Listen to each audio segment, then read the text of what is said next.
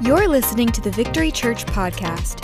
Here at Victory, we are called to equip a caring, committed community of worshipers to reach their world for Jesus. We hope you're encouraged by this week's message.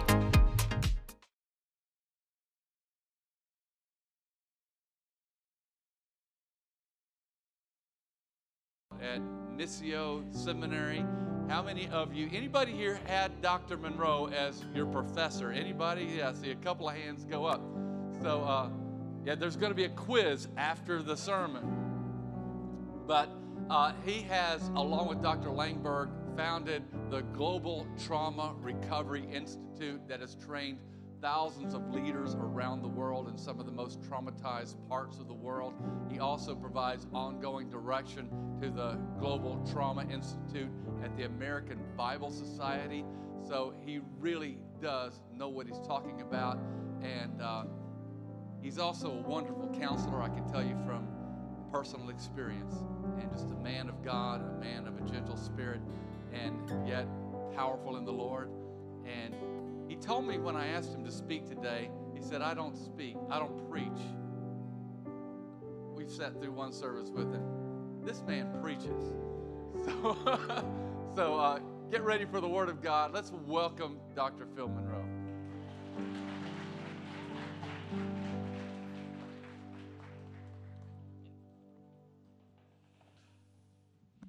Good morning, everyone.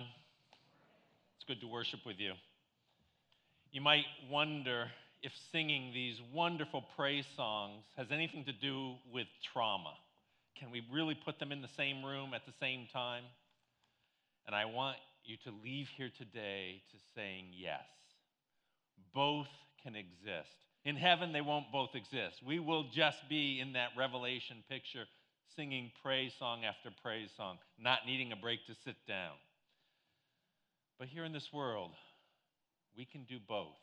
And if you've come today and you feel really disconnected from the ability to sing these praise songs because you're in a deep well of pain, you matter, you are valuable here, and your pain matters to God. That may be the big question that you have, and that's what we want to answer today, this morning, as we look at God's Word. Does He really care about our pain? Does He really have something to offer? Do the Scriptures speak to this kind of pain? We want to know because we want to bring our whole selves to God, not just the shiny parts that we bring on Sunday, not just the nice buffed up things, right? Because we know in our hearts that something's not right in this world, that something's wrong, and we don't know how to solve it. Is there healing? What does it look like? And maybe, church, you have been hurting, either now or in the past, and someone representing the Bible or representing the church has given you a quick and easy answer, and you've walked away even more discouraged. Well, we're here to see what kind of care God gives. You know, this weekend we've been talking about trauma. We've been talking about deep suffering. And if you were not here over Friday and Saturday, I want to give you a little taste of what we're meaning when we say the word trauma. Trauma is a deep wound of your heart. It affects every part of your being, and it takes a long time to heal. It is just as real as any wound that you might have on your external body that we could see, and it needs the same kind of respect and care, compassion that any physical wound that you might have. Trauma can be something that happens in a blink of an eye. It can be like a car accident or an assault, an attack, a natural disaster. Or it can be the slow burn that takes place in our homes when there's violence, emotional abuse, sexual abuse, things that we somehow have learned to live with and even normalize and say this is just the way it is. Of course it's not normal, and at some point we wake up and we have to admit we cannot go back. We are wounded deeply. This is a little bit of what trauma is. And when we have a chronic trauma in our lives, there's often three symptoms that we can show and experience. One is we keep reliving or re-experiencing the trauma. And that shows up in nightmares, that shows up in reliving during the day, that shows up in anytime our senses might trigger something and we feel like it's happening all over again. We feel all the same emotions. And after a trigger, we are upset with ourselves and we think, what's wrong with me? But this is part of what trauma does and is. Of course, we don't want to relive, and so we do everything we can to shut it down. We try to numb it out. We try to avoid it, anything that might trigger that. Sometimes, sadly, we turn to drugs and alcohol or sex or overwork or anything else to not think about it. But that rarely works. In fact, it will always fail. And so here we are left on alert all the time, feeling like we're that piano wire about to snap. And oftentimes it's invisible. People look at us and we look nice, we look fine, we look put together, but inside we're crying out. And we wonder if anybody can see. And so as a result, we feel disconnected. We feel disconnected from our friends, our family. We feel disconnected from our community. We feel disconnected maybe even from our former self. And we feel disconnected from God. The old messages that we used to listen to and the beliefs and the truths that we used to really identify with seem so far away from us. And we enter this spiritual struggle. We wonder if anything can be true, if God really does care, or maybe he cares about everybody else, but not me.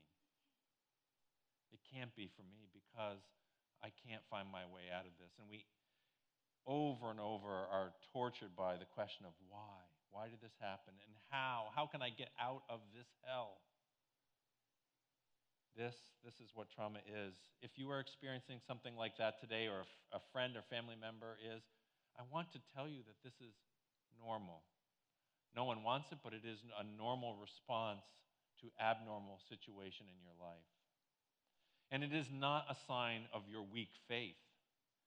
And we will see that, in fact, throughout Scripture, where it's dealing with trauma, this is the reaction that God's people have. And we will see that he actually gives us language to bring these kinds of tears and complaints to him. But of course, you came here today wanting to know, what in the world does the Scriptures have to say about trauma? So I want to give us a little window. And I want to say on the side, I am a psychologist. I believe in counseling. I believe in good medication. But when we have spiritual questions, we need to go to the source, right? We need to go to God's Word to see what he has to say about our problems. So open your Bible and if you don't have a Bible, open your phone. And if you don't have that, look on the screen, right? 1 Kings chapter 19. Now, I've got to set this passage up because if you don't have the setup, then this doesn't really make as much sense. Elijah has had the most amazing, probably the biggest spiritual success in all of history outside of the resurrection, right? He has just confronted 400 prophets of Baal on a mountain in the north of Israel where he says, come on, now you guys know the World Series is on. This is a big thing. But this is like the World Series and the Super Bowl and every other sports event all together. It's here. Bring it on.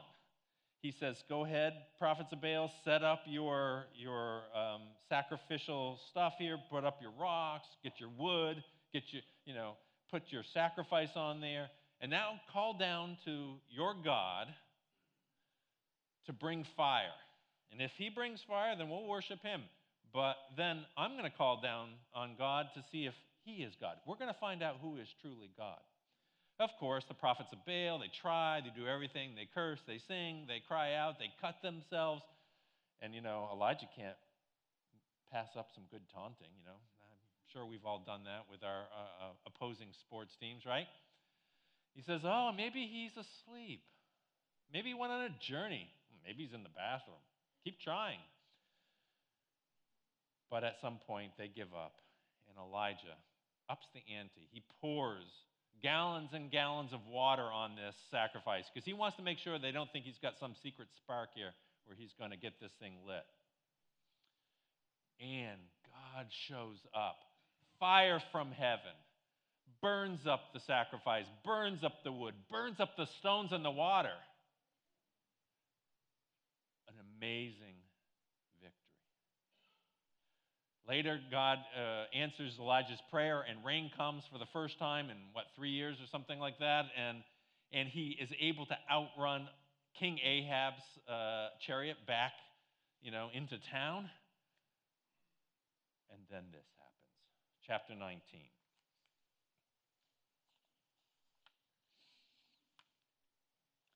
When Ahab got home, this is the king, who's not happy, he told his wife, Queen Jezebel, everything Elijah had done, including the way he had killed all the prophets of Baal. So Jezebel sent this message to Elijah: "May the gods strike me and even kill me if by this time tomorrow I have not killed you just as you killed them." Elijah was afraid, fled for his life. He went to Beersheba, a town in Judah, and he left his servant there. Then he went on alone into the wilderness, traveling all day. He sat down under a solitary broom tree and prayed that he might die. "I have had enough, Lord. Take my life, for I am no better than my ancestors who have already died." Let's stop and just consider this story. This amazing prophet who's had the most amazing success, one day, the next day, is shook to his core. This is an example of trauma. He has been disconnected from everything he just experienced and all that he has known from God. All that is like it never existed for him. He's on the run. Do you know when we are traumatized, our reactions are often, when we're triggered, to fight, to flight, which we see here, or to freeze. And we actually see that as well. He runs off. He gets away. He doesn't want to be around anybody. He doesn't even want to be around close people who know and love him, his servant. He lays down and dies. And in this passage, we get this sense that he also is feeling shame. I'm no better than the others who have died in front of me. I'm nothing. Maybe you felt this way. You felt the same thing. Maybe you felt even guilty about feeling this way. I wonder if Elijah did. He wanted to die. Does God care? I suppose probably what God does next is gives him a little slap therapy, right? Reminds him, like, come on, dude, get up. You're Elijah. I gave you a message. Get back in the game. Shake it off. Let's go see. What does God do? Then he lay down, Elijah, and slept under the broom tree. But as he was sleeping, an angel touched him and told him, "Get up and eat." He looked around, and there beside his head was some bread baked on hot stones and a jar of water. So he ate and drank and lay down again. Then the angel of the Lord came again and touched him and said, "Get up and eat some more, or the journey ahead will be too much for you." Isn't this interesting? What does God do? He provides for his physical needs. Do you know when we're suffering with trauma, whether it was something that happened yesterday or something that happened 40 years ago, we are in pain and our physical bodies need help. They need care. And the very first thing that we do with traumatized people and what we need as traumatized people is that kind of care. And look at the kindness and care of God. No lecture, no sermon, no condemnation, some food and some water, some sleep. These are the first and foremost things that we need as well. And these are the kinds of care God gives you. Look around to see what kinds of care. A ministering angel, yours might not look like this angel, but I suspect you have people in your life who might be willing to help you. We need to find them, right, when we're suffering. Well, what did Elijah do? So he got up. He ate and drank, and the food gave him enough strength to travel 40 days and 40 nights to Mount Sinai, the mountain of God. There he came to a cave where he spent the night. God gave him a journey, something to do. When we are struggling with things to make sense of the world and nothing makes sense, we need to be able to know what's the next thing I need to do. Have you ever gone on a hike before? Have you ever gone on a journey? Well, you put one foot in front of the other, right? If you are thinking too far about how long it's going to take and how is it going to be there, you're going to probably trip over the next rock or tree or miss that scorpion that you need to kind of go around, right? So Elijah gets a mission. Walk. He doesn't told to go back into the thick of the battle, just walk. And where does he walk? He has him walk to Mount Sinai. Mount Sinai, the place where God met Moses and the children of Israel to give him his word. He brought him back to the source. Think about this. Sometimes when everything is confusing, we need to be brought back to very simple things. We have food, we have water, we have a journey. We just need to pay attention to those simple things. This is part of the healing journey that you need, and the kind of care that we, even in our professional lives as counselors, give to people. Safety, stabilization, how to live today. We don't answer the big questions. We don't go into the sermons, right? Because all we can do is just the thing in front of us. So now, of course, now that you're on Mount Sinai, now God's going to come with a word, right?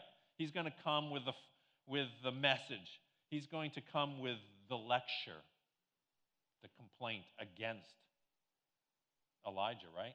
No, actually, let's watch what happens next. The Lord asks him a question. The Lord said to him, "What are you doing here, Elijah?" And notice what happens. Elijah replies, "I have zealously served the Lord God Almighty, but the people of Israel have broken their covenant with you, torn down your altars, killed every one of your prophets. I'm the only one left, and now they're trying to kill me too." God allows Elijah to tell his complaint to him. Do you know, this is not just something for Elijah to do, but he's given you words of complaint. Have you ever thought about that? God wants to hear your complaints. What are you talking about, Phil? Have you read the Psalms? A third of the Psalms are lament psalms, and we talked about this yesterday, and if you weren't here, find somebody who was to talk about how you go about making your lament to God. The beginning of healing is on the journey of lament, telling God your complaint. How long, O Lord? Do the dead praise you? Have you rejected me forever? This is the kind of complaint that Elijah is bringing. Read Psalm 13 when you get home. Read Psalm 42 and 43. Read Psalm 88. These psalms are given to you to read and pray, and you can write your own and share it with a family member or a close person. But congregation, we need to lament together because people are in pain, and this is the beginning of bringing our pain to Jesus, our healer. He wants to know. Elijah tells a story, so I'm sure God then corrects him, right? No, he says, "Go out and stand before me on the mountain." The Lord told him. And as Elijah stood there, the Lord passed by, and a mighty windstorm hit the mountain. It was such a terrible blast that the rocks were torn loose, and the Lord was not in the wind. After the wind, there was an earthquake, but the Lord was not in the earthquake. And after the earthquake, there was fire, but the Lord was not in the fire. And after the fire, there was the sound of a gentle whisper. When Elijah heard it, he wrapped his face in a cloak and went out and stood at the entrance of the cave. And what did the voice say again? "What are you doing here, Elijah?" And we see Elijah tells the same exact story. You know, he tells the same thing because he's struggling. And when we're traumatized, we need to retell our story over and over. It may sound repetitious. And you, the listener, you may get tired of it. You, the teller, you may get tired of it. But it's part of the healing journey to keep telling our pain to God as long as we have it. He does not get impatient. He is not like Job's friends who can listen for 7 days, far longer than probably most of us have ever listened to anybody. No, he continues to listen. He continues to listen. But the Lord doesn't just listen passively and give some sort of like, oh, I'm sorry. He gives him a new mission. Read on. Then the Lord told him, go back the same way you came and travel to the wilderness of Damascus. When you arrive there, anoint Hazael to be king of Aram. Then anoint Jehu, grandson of Nimshi, to be king of Israel. And anoint Elisha, son of Shaphat, to be from the town of Abel-Meholah, and replace you as my prophet. Anyone who escapes from Hazael will be killed by Jehu, and those who escape from Jehu will be killed by Elisha. Yet I will preserve 7,000 others who have never bowed down to Baal or kissed him. In this short message, God gives him something very tangible to do. Here's 3 things you got to go do. Go on a journey, anoint these people. And in doing so, I'm going to show you, Elijah, that I am not apathetic to injustice. Justice is going to take place. Those who have done evil will meet their end. I am doing something. I am the one doing it. And by the way, you're not alone. Look at the 7,000 around you. You are not alone in your pain. Look around, congregation. There's people in these pews, and they carry their own pain. You are not alone. Victory Church is here to provide resources as well to show you that you're not alone. If you are suffering, what do you need? Well, you need basic things too, right? You need care for your body. You need a safe friend who will be trusted and not break your confidence. You need counselors and other people who will listen to your pain and guide you gently into your mission. You see, we have a high priest who understands exactly what we've gone through. He understands betrayal trauma. We talked about this yesterday. He understands trauma. He experienced it on his way to the cross. And he cried out with lament, my God, why have you forsaken me? But his death was not the end. He was resurrected, church. He was resurrected. And in doing so, he brings healing to you. Listen to the words of Isaiah 61, 1 through 4. This is what he said during his ministry, and how much more was it his ministry after his resurrection. And it has been given to us, too, to also be part of the healing journey. The Spirit of the Sovereign Lord is upon me, for the Lord has anointed me to bring good news to the poor.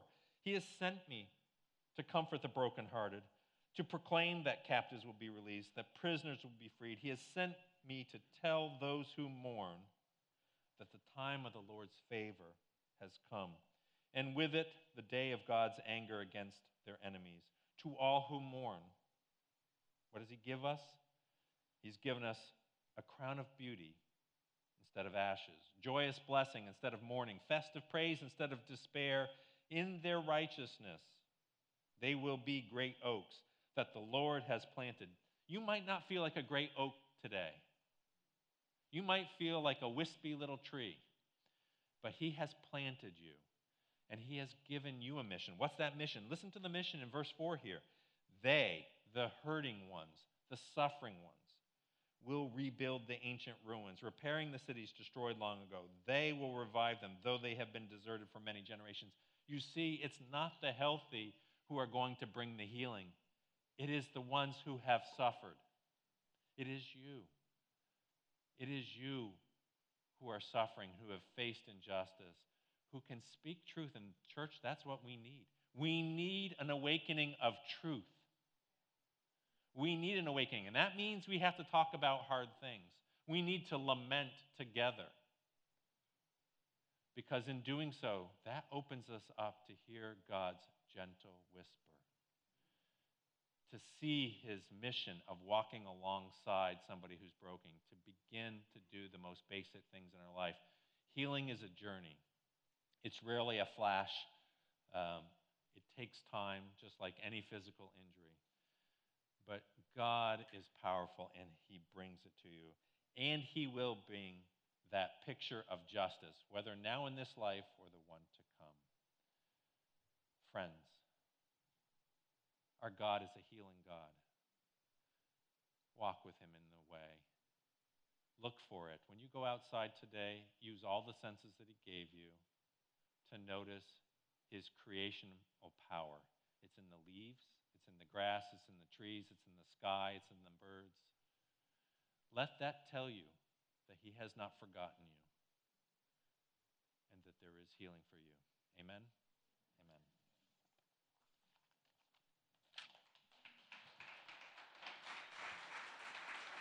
Thank you, Dr. Monroe. In a series like this and after a message like that, we want to provide some extra care. And the way that we do that is through our website, getvictory.net/resources. There's a QR code that's going to be up on the screen. You can scan that. It'll take you right there. There's resources about counseling, victim services. We'll put up the lament exercise there by the end of the day today, along with some more trauma resources after today's message. So those are all available anytime at getvictory.net/resources. And we also have a table right outside our welcome room where our safeguarding team will be and some staff. If you want to talk to somebody in person today, maybe just to have someone listen, we're here for you, and we want to make sure that that care is available here at Victory Church. So either the resources webpage or the table right outside of the welcome room, I make yourself available to that today. We don't want to let any service end here at Victory Church without giving you the invitation to follow Jesus. So right now, if you want to say yes to Jesus, know that he loves you. He has a plan and a mission for your life. He cares about you, and there is hope found in Jesus. And it starts by making a decision to follow him. And the way we do that here at Victory Church is one of the ways we do that is by saying a prayer, repeating a prayer out loud. And so right now I'm going to lead us in that prayer. And I'm going to ask that we bow our heads and close our eyes. And if you want to, I want to invite everyone to say that prayer with me. And know that if you're saying that for the first time or rededicating your life, there's power in these words that we're going to speak together.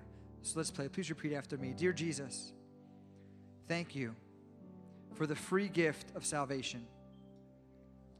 I believe that you died for me, that you are God. Forgive me of my sins. Help me to follow you. From this point forward, I give my life to you. Amen. Thanks for listening to the Victory Church podcast.